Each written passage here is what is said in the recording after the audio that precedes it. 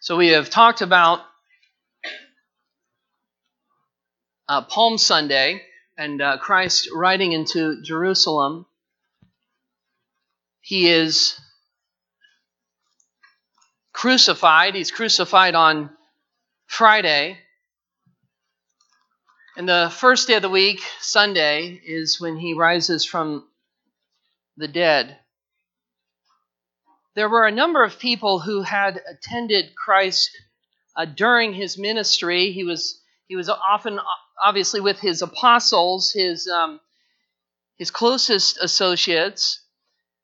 But there were also others that walked with him and followed his ministry, including a group of women that attended to him and even provided for him, the Scripture tells us, out of their means. So there were some women who had means, some measure of wealth in their household. And so you have the apostles, you have others who are following Christ, but then you have this group of women who also followed him, and they followed him because of what he had done for them. They contributed financially to his ministry. They were with him often because of the fact that he had delivered them, he had healed them. If you go over to Luke chapter 8, if you look with me at Luke, the 8th chapter, it tells us about what is going on here in regard to this ministry.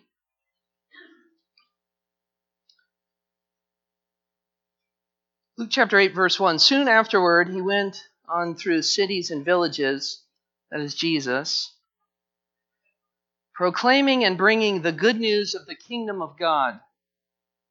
And the 12 were with him. So these are the 12 disciples were with him. But here it tells us there were more that were with him. And also some women who had been healed of evil spirits. So there were some women, not just one woman, according to the text, who had had demons cast out of them, healed. They were deeply troubled. And so the Lord comes and he ministers to them, men and women alike. In this case here, in our text here, it's more than one woman being healed from evil spirits. By the way, the devil is still at work today.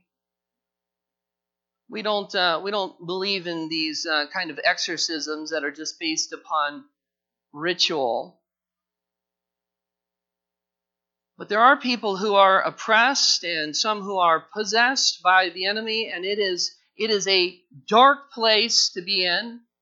There are people who are ruled by the wicked one. Evidently, that's the case with some of these women here. Some of them did not just have evil spirits that were bothering them, but infirmities, that is, sicknesses. We think of Peter's mother-in-law. The Lord healed her from a sickness, and after she was healed, she got up and began to serve the Lord and his disciples. But there was this particular woman the text here mentions that was healed. It's interesting. It doesn't just say that the demons were cast out or that she was simply delivered, but there was a healing from these evil spirits. It says Mary called Magdalene. And by the way, we don't know a lot about her. The only texts that we have that actually give us any real information about her are this text and a text in John that we're going to look at. She's mentioned elsewhere as well, but as far as information goes, these are the texts. Mary called Magdalene, from whom 7 demons had gone out. Evidently, this woman was tormented by evil spirits. In fact, the Bible tells us exactly how many there were. How would the writer know that? because Jesus knew that. Jesus knew exactly how many evil spirits were tormenting her. And sometimes when we think about casting out a demon, we think about just perhaps one. But in her case, there was one, and then there was two, and then there was three, all the way up to 7. And if we think of some ragged kind of woman in the streets, perhaps homeless, disheveled, that's evidently not the picture we have in the text, because she's a woman of means. She has money, which tells us that looks can be deceiving. The enemy doesn't just torment homeless people, and he doesn't just torment people with little means, but he also torments rich, poor, middle income alike. He torments people. And this poor woman was in darkness. She was in it deep. Bound by the wicked one, bound in her sin. This was a taste of hell. Some people say, well, I've heard people say, well, I'm in hell right now. And I say, oh, no. There is a real hell, regardless of what the Pope declares, even in secret. By the way, if there is no hell, what did Jesus die for? What do we need to be saved from? This whole teaching of universalism, and we all just make it in, or perhaps some of us are just annihilated and our souls just kind of disappear. I can't think of a more demonic teaching. And this woman was tormented in the world, and being in the world apart from Christ, listen, it might be fun for a season, but it does not bring happiness. It does not bring joy. People bound.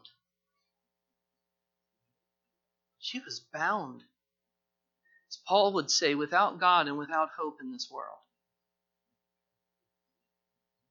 If she were alive today, she might have had a really nice home.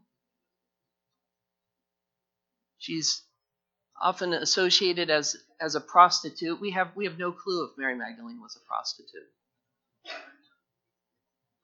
We don't know.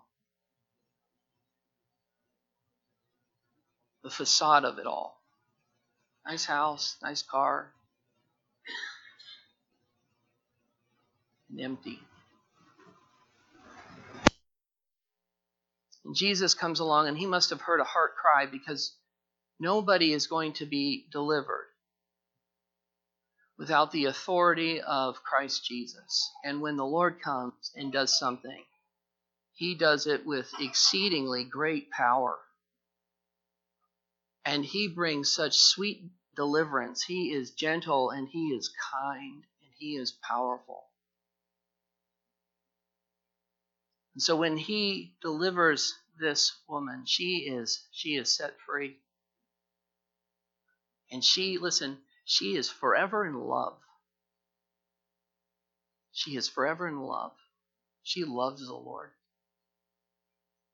And can you imagine going from the depths of where she was at to the place of being completely set free by the Lord? This is a woman in love. There's no man on earth that can fill this kind of void in somebody's heart. There's only one man, and that is the Lord Jesus Christ. And when he sets a man or a woman free, they are forever changed. They're forever changed. They're forever in love. Forever. It's not like, well, I decided to follow Christ for right now. No, this is a personal experience. Yesterday I had 2 Jehovah's Witnesses come to our door, 2 ladies. And I was talking to them, and they were talking about Christ being the Son of God, and I said, but you don't believe in the Trinity. You don't believe in the Son of God as the Bible declares him to be the Son of God. And we talked about not only Jesus praying to his Father, but we talked about people praying to Jesus. That shows that he is more than just a regular prophet or man or even a lower level Son of God, but he is the Son of God. And I looked at these two younger girls and I said to them, we're on our porch, I said, listen, I know him by experience. I not only have the objective Word of God that we can look at and we can talk about these different verses, but he's changed me. He has saved me. He has delivered me. I'm forever in his debt. Forever indebted to the Lord. He paid a debt he did not owe. I owed a debt I could not pay. And that's how she feels. She more than just likes the Lord. She loves him. She's crazy for Jesus. She's crazy about Jesus. In fact, 1 Peter chapter 1:8 says, even though you have not seen him, speaking about us, we have not been able to witness the physical Christ. 1 Peter 1:8 says, even though you have not seen him, you love him. You love him. So this is a woman who is madly in love with the Lord because he has delivered her from the darkness, has transferred her into the kingdom of Christ. She'll never be the same again. And then she watches him die. And she's one of the women, along with Mary, the mother of Jesus, and another Mary, as they're standing there at a distance and they're watching the Lord die. Can you imagine what's going through her mind? This is the Lord who delivered me. I remember what that man on the cross, what he did for my life. I remember where I was, and he brought me out of that. That's salvation. Keith Green once said, you know what a Christian is? He said, I'll tell you what a Christian is. It's somebody who's bananas for Jesus. That was her. She's bananas about Jesus. And she's watching him die. And she's standing there. And there's got to be this helpless feeling. He's changed her world. Everything has changed because of him. Now she's standing there helpless. She can't do anything for the man who saved her, delivered her from the domain of darkness. That's why, by the way, as Corrie ten Boom says, there is no pit so deep that Christ is not deeper still.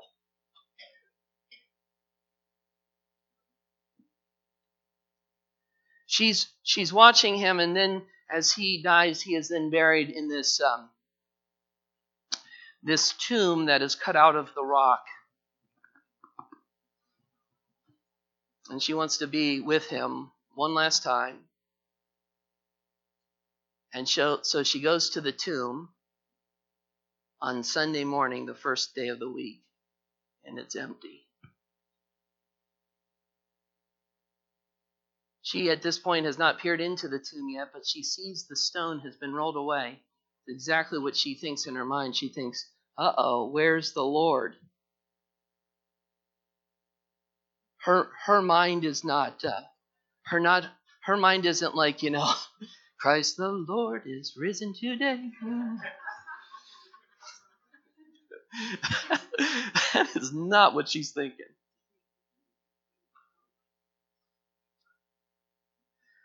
In fact, sometimes with Easter Sunday, and we rightly should, we get all pumped up about the resurrection of Jesus Christ, and that's a good thing to do. But listen, for the Christian, every day, every Sunday is Resurrection Day. Every day. every Sunday. That's why we celebrate on Sunday. It's not because the Sabbath changed. We celebrate on Sunday. Why do we celebrate? Why have Christians for 2,000 years celebrated on Sunday? One reason alone, because Christ the Lord is risen today. So she goes to the tomb. Why don't you follow with me along John chapter 20.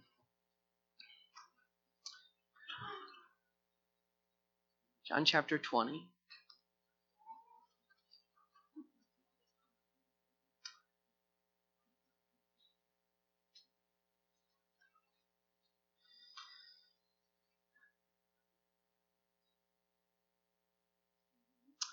Verse 1. Now on the first day of the week, Mary Magdalene came to the tomb early while it was still dark, John 20, verse 1, and saw that the stone had been taken away from the tomb. So she ran and went to Simon Peter and the other disciple, the one whom Jesus loved. That's John. So she goes back to Peter and John and said to them, they have taken the Lord out of the tomb. See, that's her mindset. Where's the Lord? Where's the Lord? That's what she's thinking. I got to go back and get Peter and John. Something happened. His body's gone. Verse 2, and we do not know where they have laid him. So Peter went out with the other disciple, and as they were going toward the tomb, both of them were running together. Don't you love this? John is writing this, by the way. He's talking about himself here. But the other disciple, John, outran Peter and reached the tomb first. I win. That's what he's saying. I won. We raced old Peter. Old Peter. Lay off the Krispy Kreme. I love it. In the third person, the other disciple. And stooping to look in, he saw the linen cloths lying there, but he did not go in.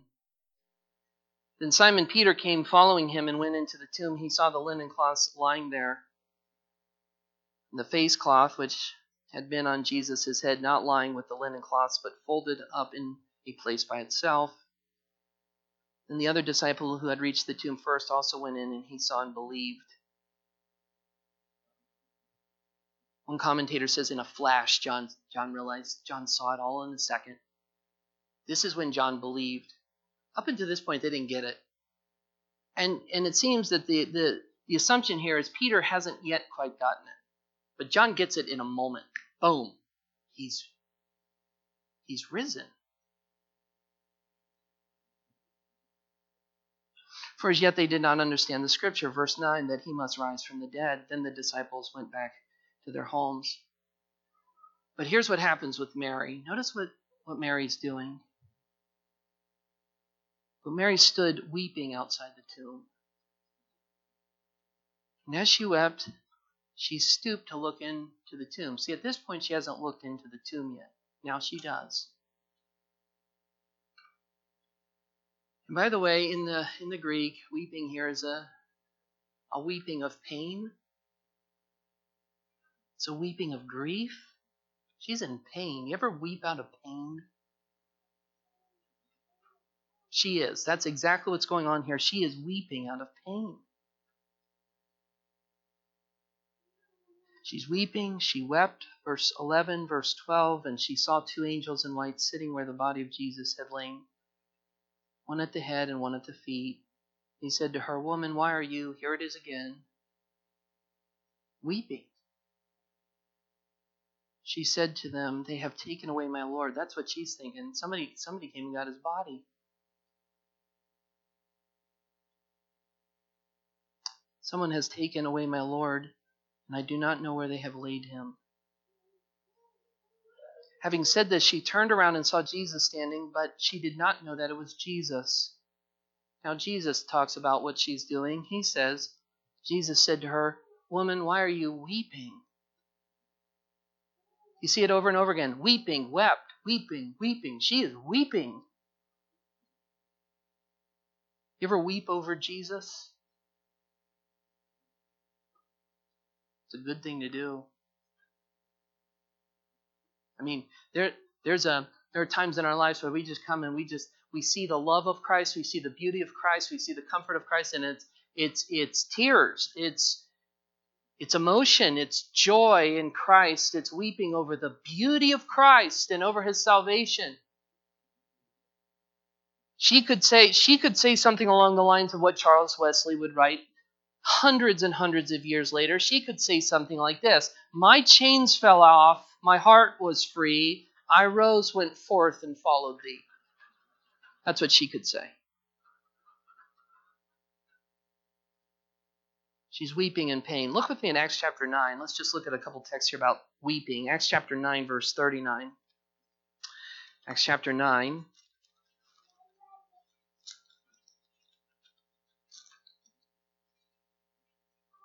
Verse 39. Same word here used. So Peter rose and went with them, and when he arrived, they took him to the upper room.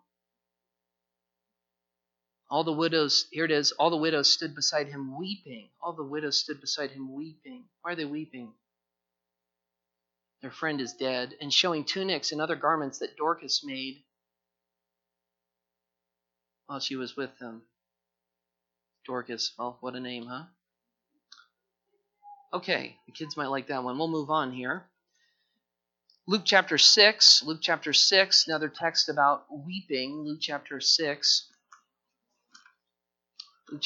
verse 21.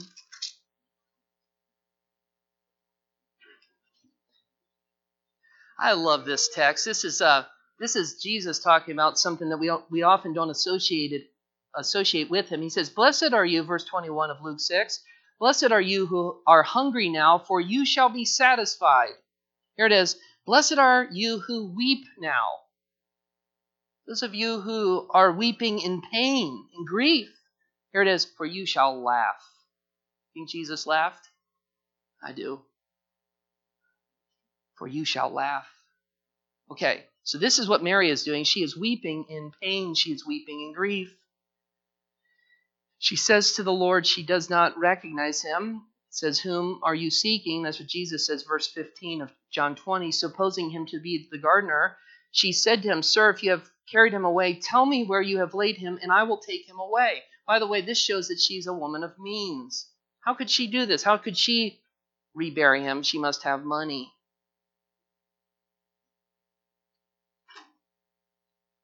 So here in the midst of her tears, she's crying.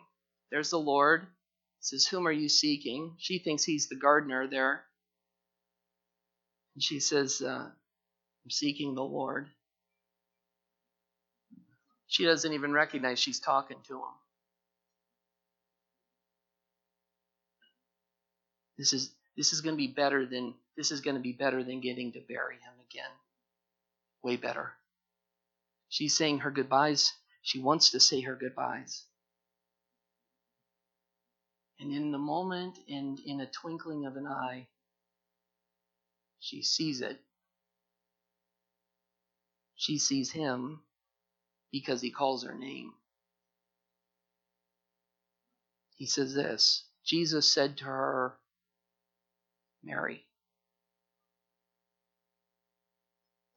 And she turned and said to him in Aramaic, "Rabboni," which means teacher.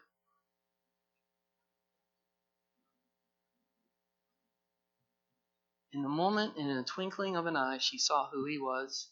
This is the Lord that delivered me. This is the Lord that delivered me from my sin. This is the Lord that delivered me from the darkness. And in a split second, as soon as he calls her name,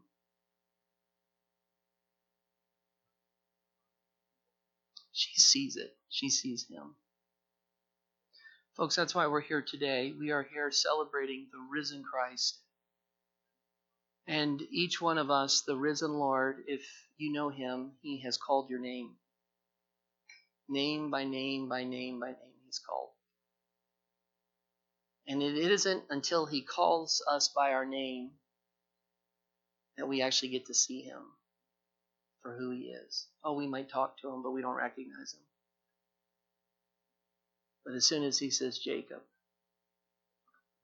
Peter, Mary, John, your name, everything changes. Let's pray.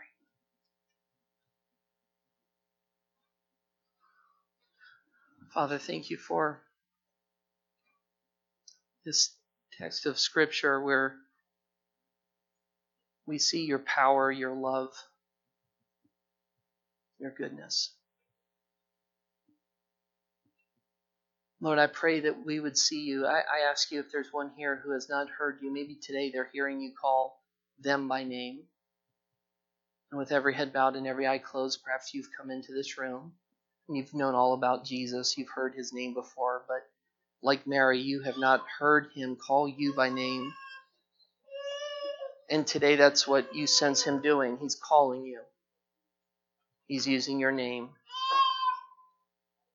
And you'd like to respond to that in faith. If that's you for the first time in your life, would you raise your hand and say, I'd like to receive Christ as my Lord and my Savior? Is there one person here? One person. Anyone else? Anyone else? The Lord is calling your name. Thank you, Lord. Father, I thank you for this one. And I pray, oh God, that you would seal what you're starting right now. And that this love relationship that Mary had with Jesus for the rest of her life, that would continue in this person's life. As they reach out to you by faith, we pray this for your sake alone. Amen and amen.